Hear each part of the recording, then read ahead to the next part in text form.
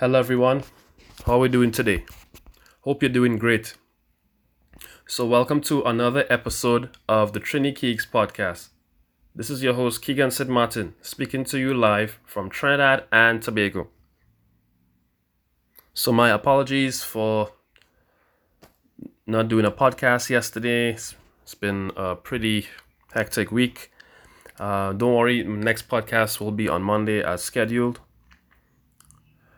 So first, I wanted to reiterate from my past podcasts. Please take all of my podcasts to the Lord first and do not take my word as golden. Please take my podcast to the Lord first and do not take my word as golden. So, I'd like to say a prayer. So, Lord Jesus, thank you for another day. Thank you for your mercy, guidance, and protection. Please pour the Holy Spirit on me and those who will be listening to this podcast. Help us to spread the message, discern the message, and live it and understand it. Help us to be obedient to your word and to live the life you want us to live. In your name I pray. Amen. So today I wanted to talk about Disobedient Bride. And I wanted to reference the book of Esther. So I'll just give a quick summary of Esther and show how this message applies to the world we live in today. So in the book of Esther, there was a king called King Xerxes. He had two feasts. His Queen Vashti also had a feast, but it was only for women. King Xerxes called on his officials to bring Queen Vashti to him and wear her crown. She refused and was subsequently removed from her position as queen. A Jew named Esther replaced her as queen. She had a cousin named Mordecai.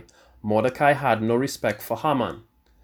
Haman found out Mordecai's people were Jews, so Haman wanted to kill the Jews.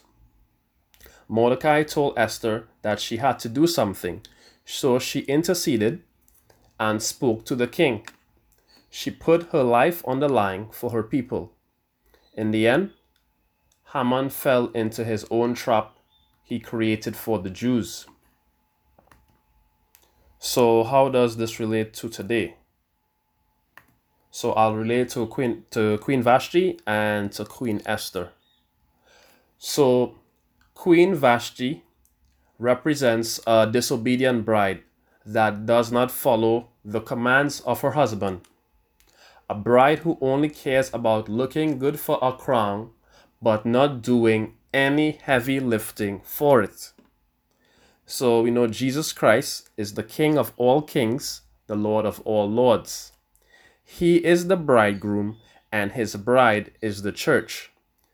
And you'll see this reference in Ephesians 5, verses 22 to 24, referencing that Jesus is the bridegroom and his bride is the church.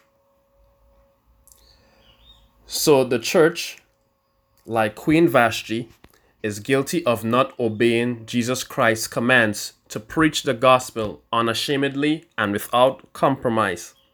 Queen Vashti is a compromised church that does not want to suffer for the crown placed on her head. The world is in a mess today because we have a church that condones people's sins. It does not say sexual sin is wrong, LGBTQ is wrong, and abortion is wrong. A church that says taking vaccines developed using cell lines from aborted fetuses is morally acceptable. Why is it right to call it morally acceptable when there is iniquity involved?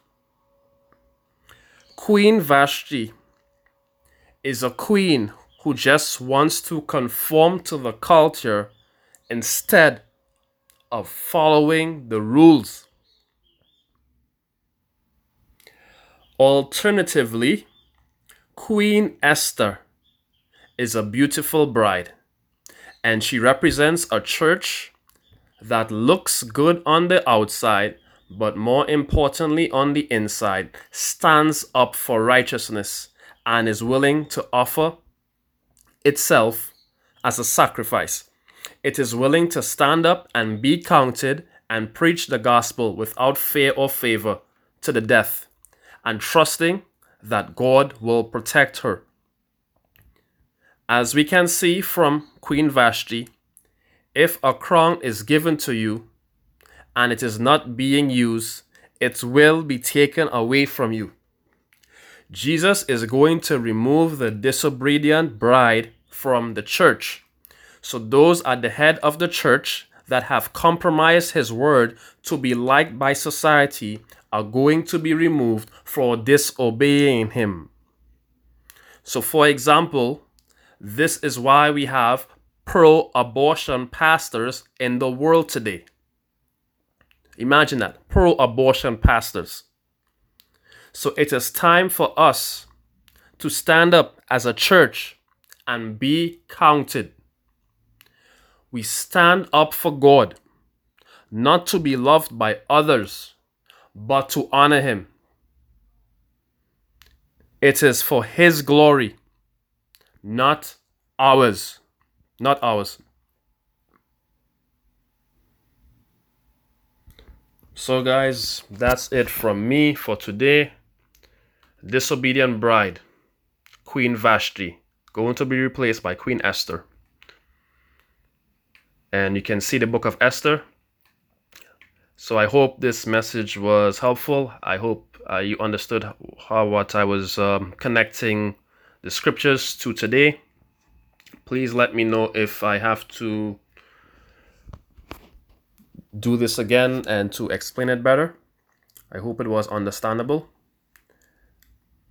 So the next podcast I will do on Monday, I will speak about everything at its appointed time. Everything at its appointed time. So next session on Monday. God bless everyone. I love you all. Thank you for all of the feedback, love, support, advice. Please continue to send me any suggestions, ideas, constructive feedback. My email address, keegs14@yahoo.co.uk. That's keegs14@yahoo.co.uk. Glory to God.